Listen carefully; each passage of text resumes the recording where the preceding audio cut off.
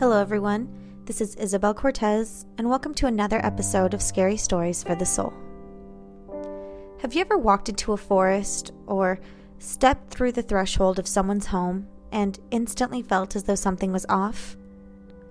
Not necessarily wrong, just off. Off tilt, off center, not normal, and overall odd. The room feels cold, although the windows are all closed, and the air feels electric. You look around to see if anyone else is feeling what you're feeling, but it seems that it's just you. It is very likely that you might have just stepped into a thin place. Thin places are known as places where the barriers between the real world and the eternal world are at their weakest. There is a veil separating the world of the living with the world of the unexplainable and unknown. And these thin places are spots in the world where that veil is especially thin.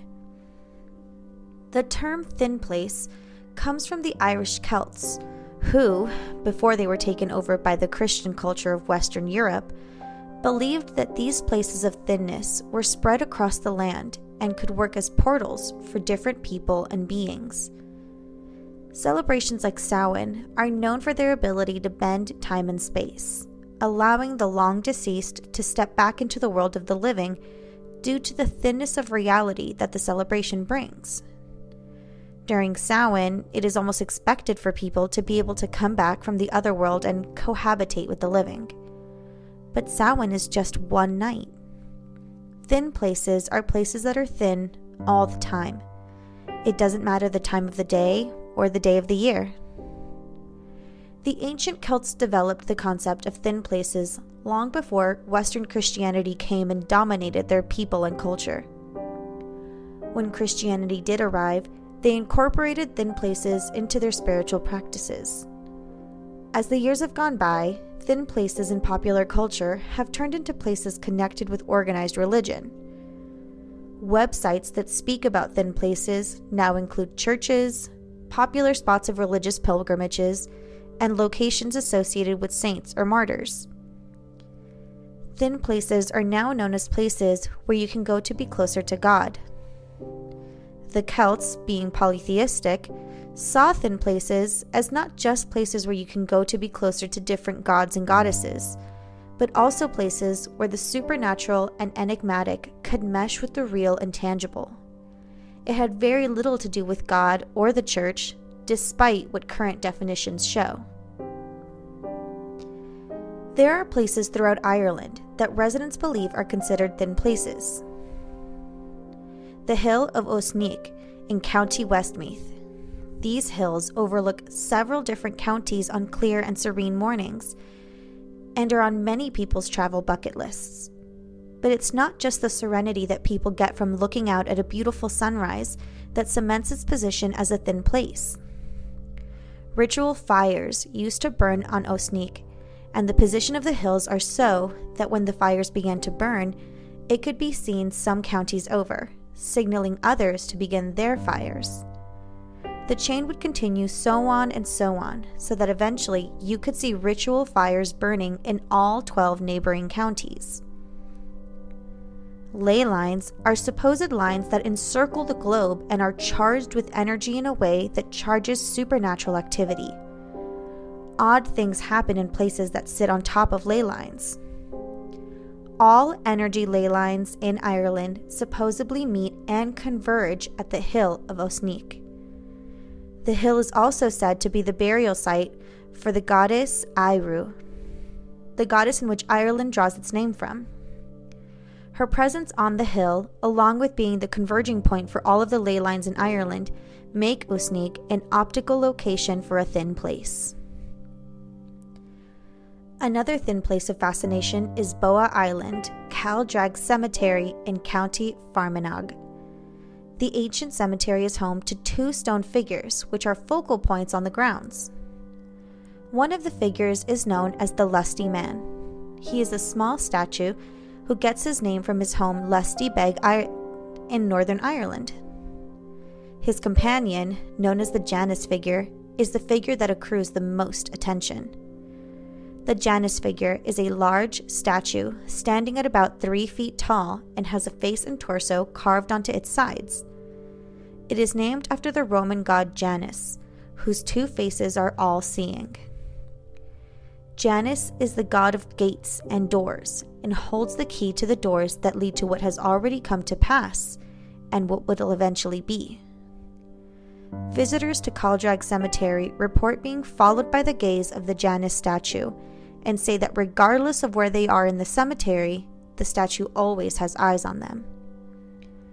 With Janus's status as a god in command of doors that lead to different planes of time and space, it is obvious to see why people would consider this location a sacred thin place.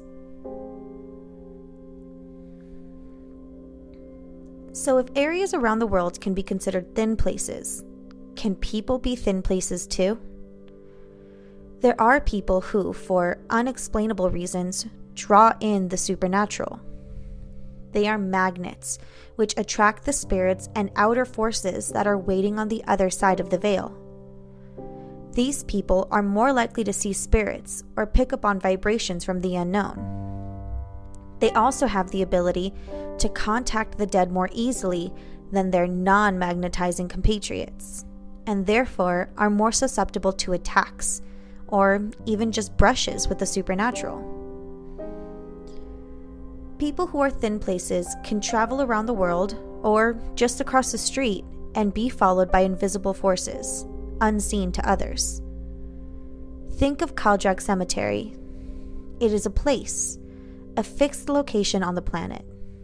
When you visit the cemetery, you can experience all sorts of things, but once you leave, the feeling will subside, and you can go back to your regular life.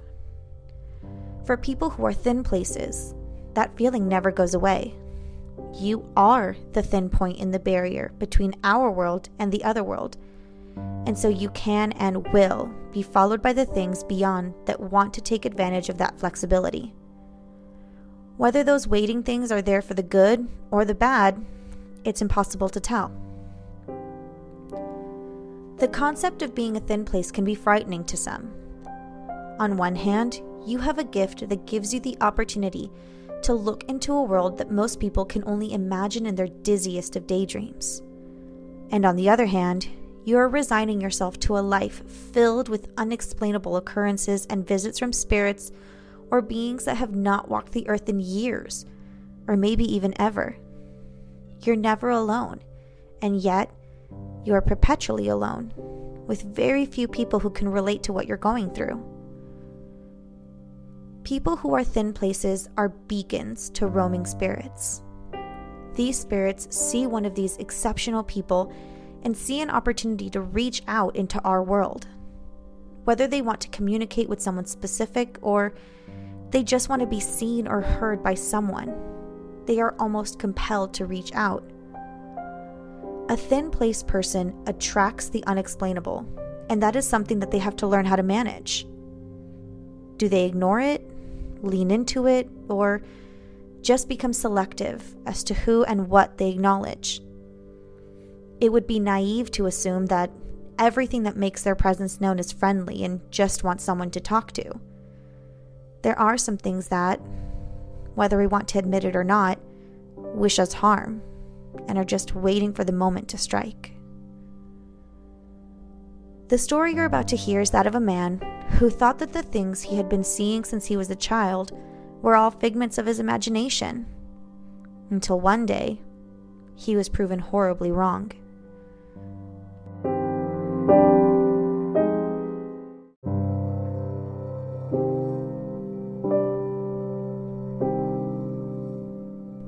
Alexander rubbed his eyes and tried to concentrate on anything other than how sleepy he was.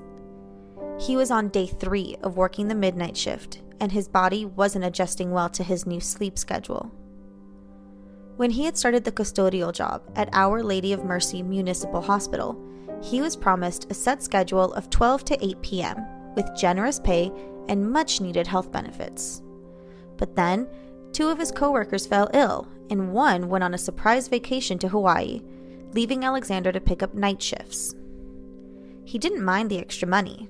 he just minded the lack of sleep. He also didn't like the hospital at night. It was far too quiet, and the lights always seemed too dim. It was a well-kept secret of his that he was afraid of the dark, and working at a hospital in the middle of the night did not help his fear much. It wasn't the actual darkness that scared him. It was the things that the darkness brought. Ever since he was a little boy, Alexander always imagined things in the dark that he knew couldn't possibly be there. Faces staring back at him, hands reaching out for him, unblinking eyes following him around the room. He knew that there weren't actual people in the darkness, but no matter how much he told himself that, he could never stop imagining them there. And it was worse in the hospital. He would see men and women, some still attached to their IV tubes, hiding in the corners of hospital rooms. He once thought he saw a nurse who was badly burned on one side of her face, standing in the middle of a dark hallway. It was happening so often that he strongly considered going to a psychiatrist to speak to them about his fear and how to control it. His mind was creating such vivid images that he knew it would eventually start affecting his mental health and his work. You can't exactly be a good custodian if you're too scared to go change a busted light bulb or mop a floor. But before he took that big step, he wanted to talk to Midge, the night nurse who had a reputation for being kind of spooky. She was the dream journal, sage your home, use these crystals to get rid of nightmares kind of person. Alexander liked Midge, and she was a straightforward kind of lady, so he trusted that she wouldn't take him too far down the rabbit hole. Alexander found Midge checking a patient's vitals. She smiled at him without looking up from her patient and said, "What can I do you for, Alex?" "I wanted to talk to you about something I've been going through, but I'll wait until you're done here." Miss Kelly here hasn't opened her eyes in a month and a half. She won't mind if we have a little chat. Who knows? It might even be good for her to hear a new voice. What's happening? Alexander launched into his fears and his dreams and the visions he was having, but very clearly not having. I know that these things aren't there, obviously, but I think my fear is just getting so out of check that my brain is creating more things for me to be scared of. I don't want to always be afraid, so I thought that maybe you knew of something that I could do to help. Midge looked at him for a few seconds. He was afraid that she was going to say something along the lines of, "You're crazy." But instead she said, "When did you start seeing these things?" Alexander thought back and said that he had been seeing them for as long as he could remember. But then again, he had been afraid of the dark for as long as he could remember. "Have you tried to confront these things?" He looked at her flabbergasted. Confront them? They were figments of his imagination. How could he do that? "Come with me," she said, patting Miss Kelly's hand and leading him out of the room.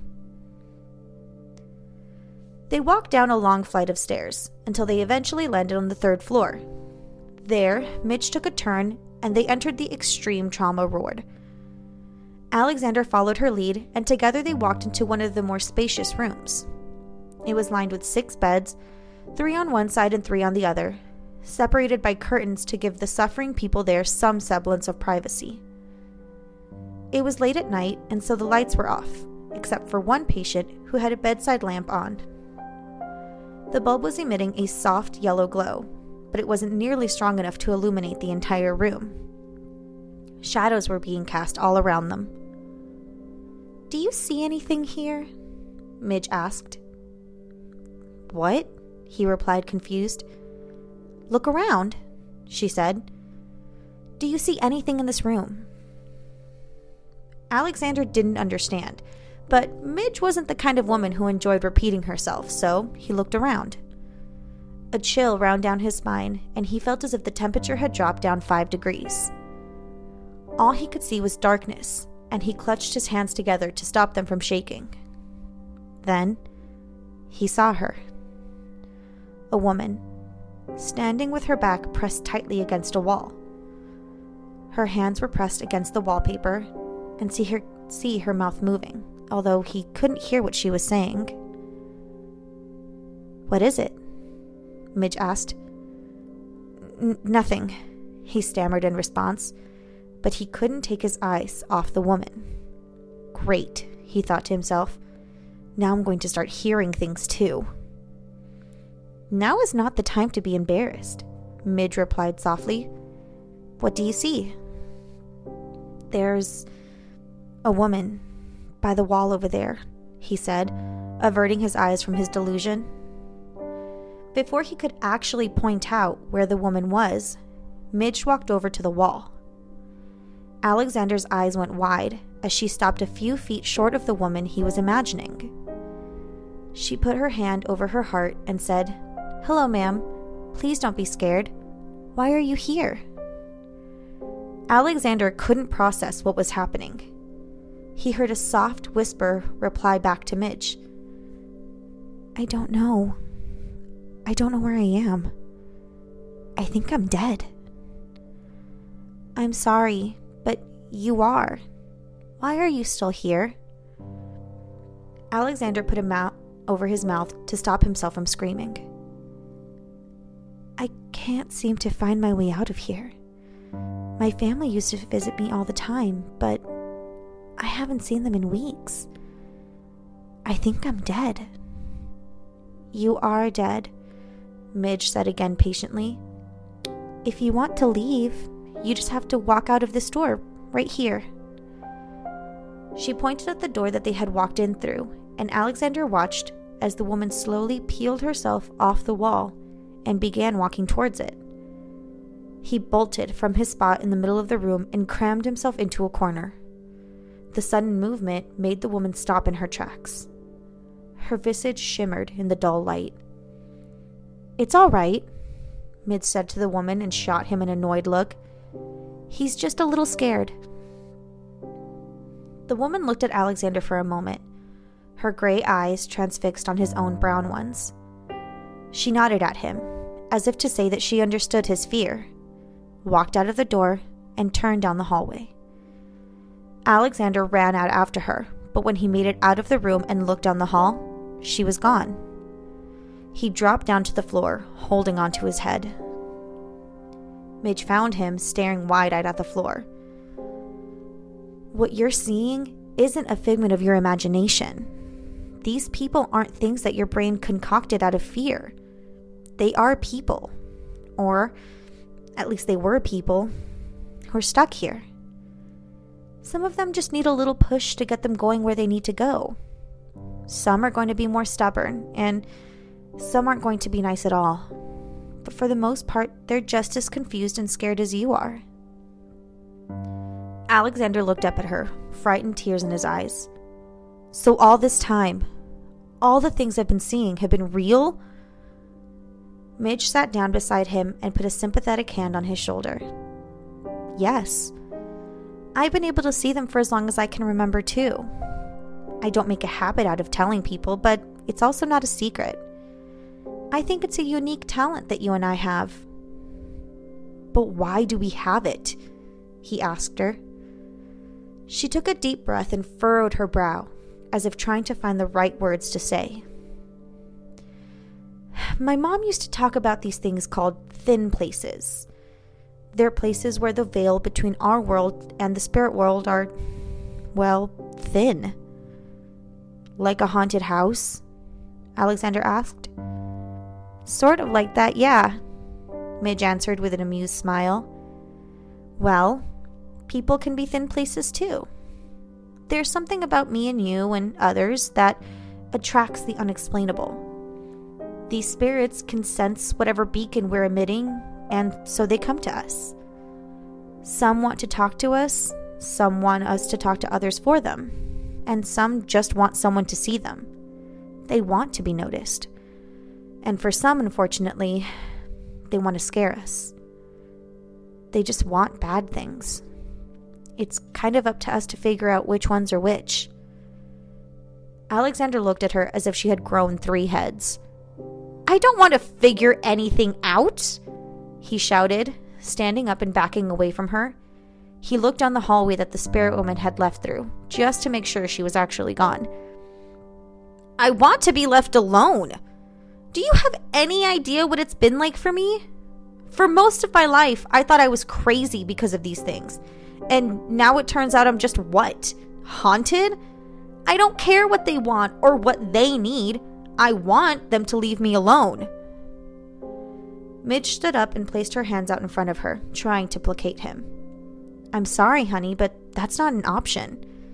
Whether you want to believe that they are there or not, it doesn't matter. They are there, and you're going to keep seeing them. Alexander shook his head and started backing away from Midge. He was not going to listen to one more minute of this. He should have never gone to her. Ignorance really was bliss, and he was going to go back to thinking that they were all some twisted figments of his imagination. He turned his back on her and walked away, but from behind, he could hear her call out. Be careful, Alex. Now that they know you can see them, they're going to seek you out. Come find me when it becomes too much. When Alexander made it back to the mop and bucket that he had abandoned upstairs, he noticed that the yellow bucket was turned over on its side, spilling water on the floor. Luckily for him, there wasn't much water left in there, but it was still annoying. He went and resumed his work, trying his hardest to get Midge and this new revelation of his nature out of his mind. I am not a thin place, he thought to himself. I am just a man with an irrational fear and an overactive imagination. First thing tomorrow morning, I'm going to make an appointment with a psychiatrist, and I'm going to get me the best meds I can afford. As he continued to mop, he heard labored breathing behind him. He turned to see an elderly man, rod rail thin underneath his hospital gown, staring at him from the entrance of one of the rooms. Do you need help, sir? He asked. The man nervously looked around. He's looking for you, he said softly. Who's looking for me, sir? He's been looking for you. We've been trying to warn you for some time now, but you never seem to be able to hear us. I'm afraid it's too late now, though. He's dangerously close. This man was clearly confused, Alexander thought. He took a step towards the patient, but then the man's eyes went wide as he focused on something just behind Alexander. He's found you, he said in a terrified voice, before dissolving into mist. Alexander's eyes went wide with shock. He had just been speaking to a ghost, and he hadn't even noticed. Life was going to get very hard for him if he couldn't tell the difference between an alive person and a ghost. What had the man been saying before he disappeared? A cold wind burst through the hallway, and Alexander turned to see a man, towering at almost 7 feet tall, with arms that swung low and long, almost reaching his knees. His spine was curved to such a degree that Alexander imagined the pain in his own back, although he still towered over him, and long, thick nails grew from its fingers and toes. He had wispy white hair growing out of his head, and what looked like purple and blue bruises bloomed on his dry and cracking scalp. Although he was wearing a patient's robe, Alexander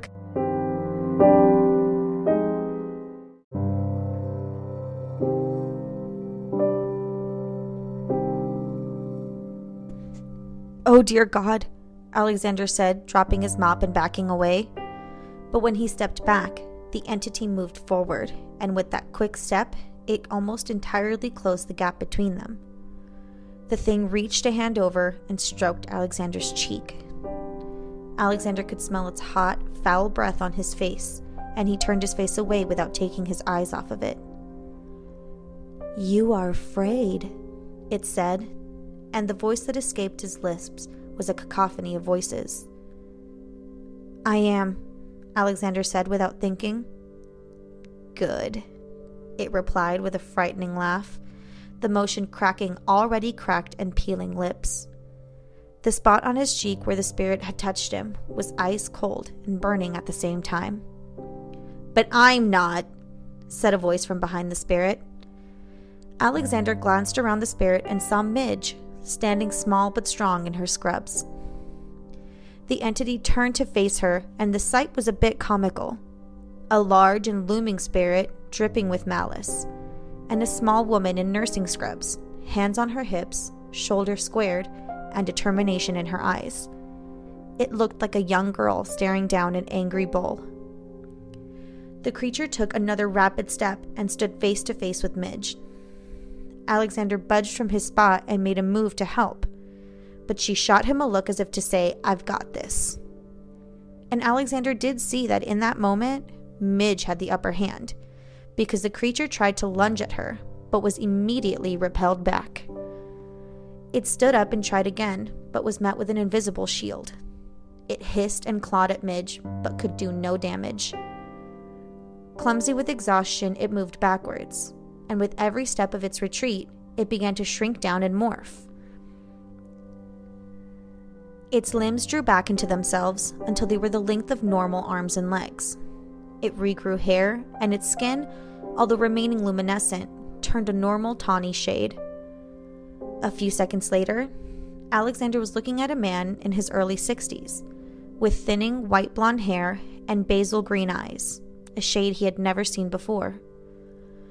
The man swayed back and forth as if unsteady on his feet, and although he still looked frightened to be in Midge's presence, waves of anger rolled off of him and onto Alexander. The man looked from Midge to him, rapidly assessing who to try and attack again, but Midge stopped him before he had the chance to move.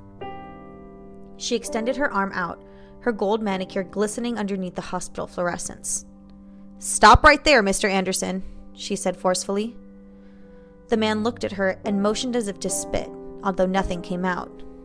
He then turned his direct gaze towards Alexander. "I was wondering when you were going to see me," he said with a smile that only turned up one corner of his mouth. "I've been watching you for a while now." "What do you want from me?" he asked. "What do any of us want?" Mr. Anderson replied. "To be alive. Even the ones who say they want to be with their families or that they want someone to talk to are lying.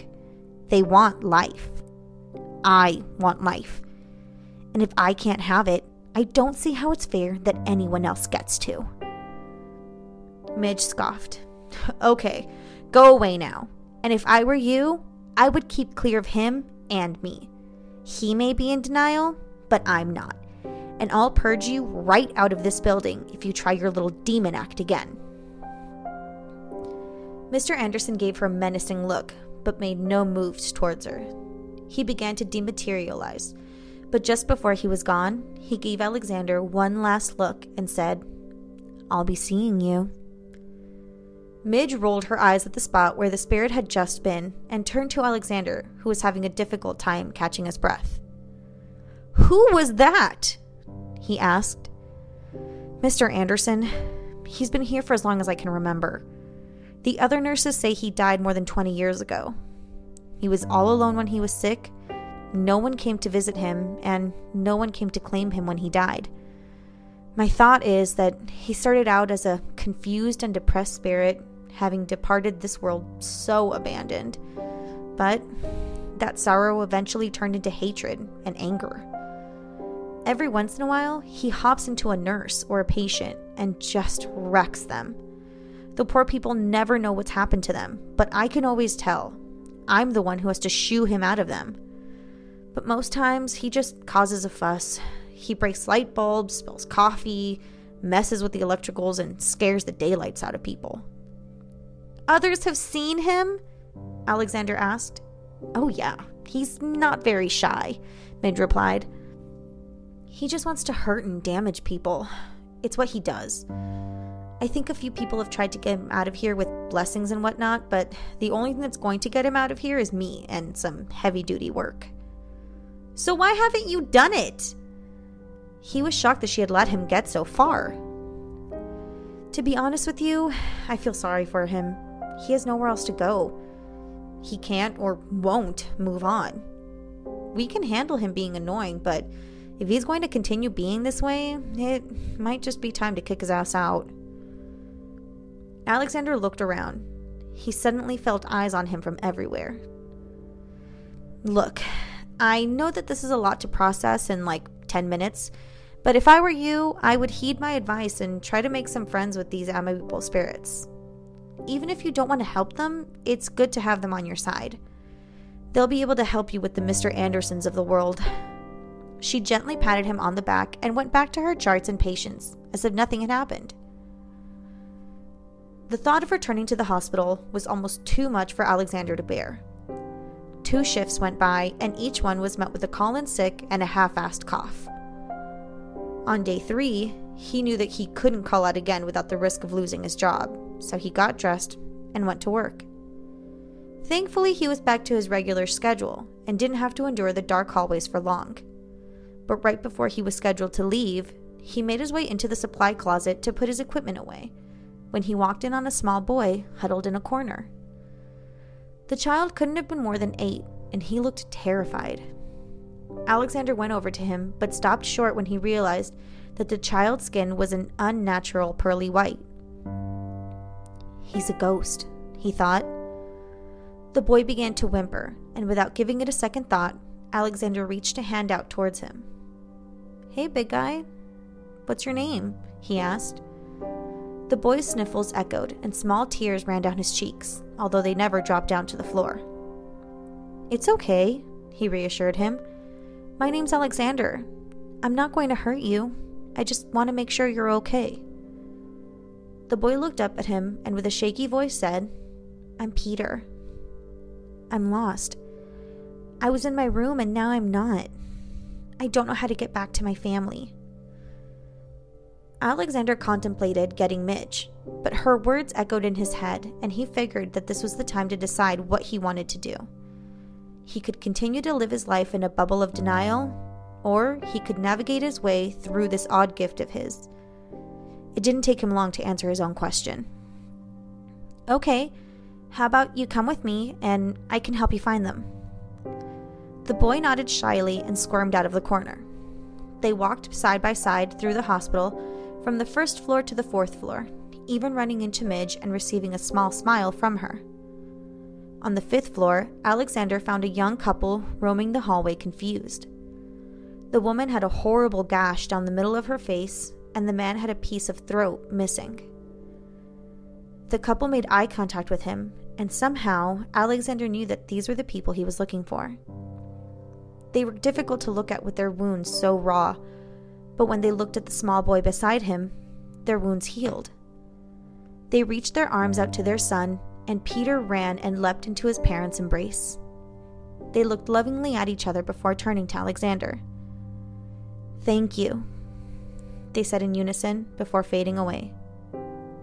"Anytime," he replied, giving them a last wave goodbye.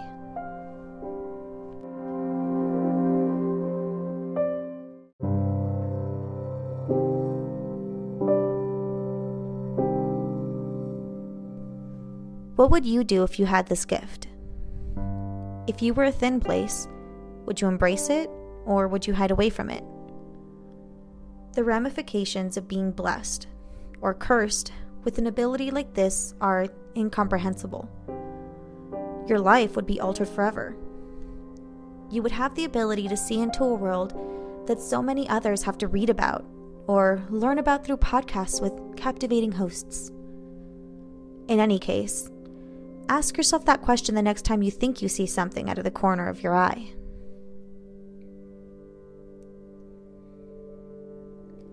Thank you for taking this haunted journey with me today. If you want to hear more myths, legends, and scary stories, don't forget to rate, review, and subscribe on Google Podcasts, Spotify, and Anchor. Until next time.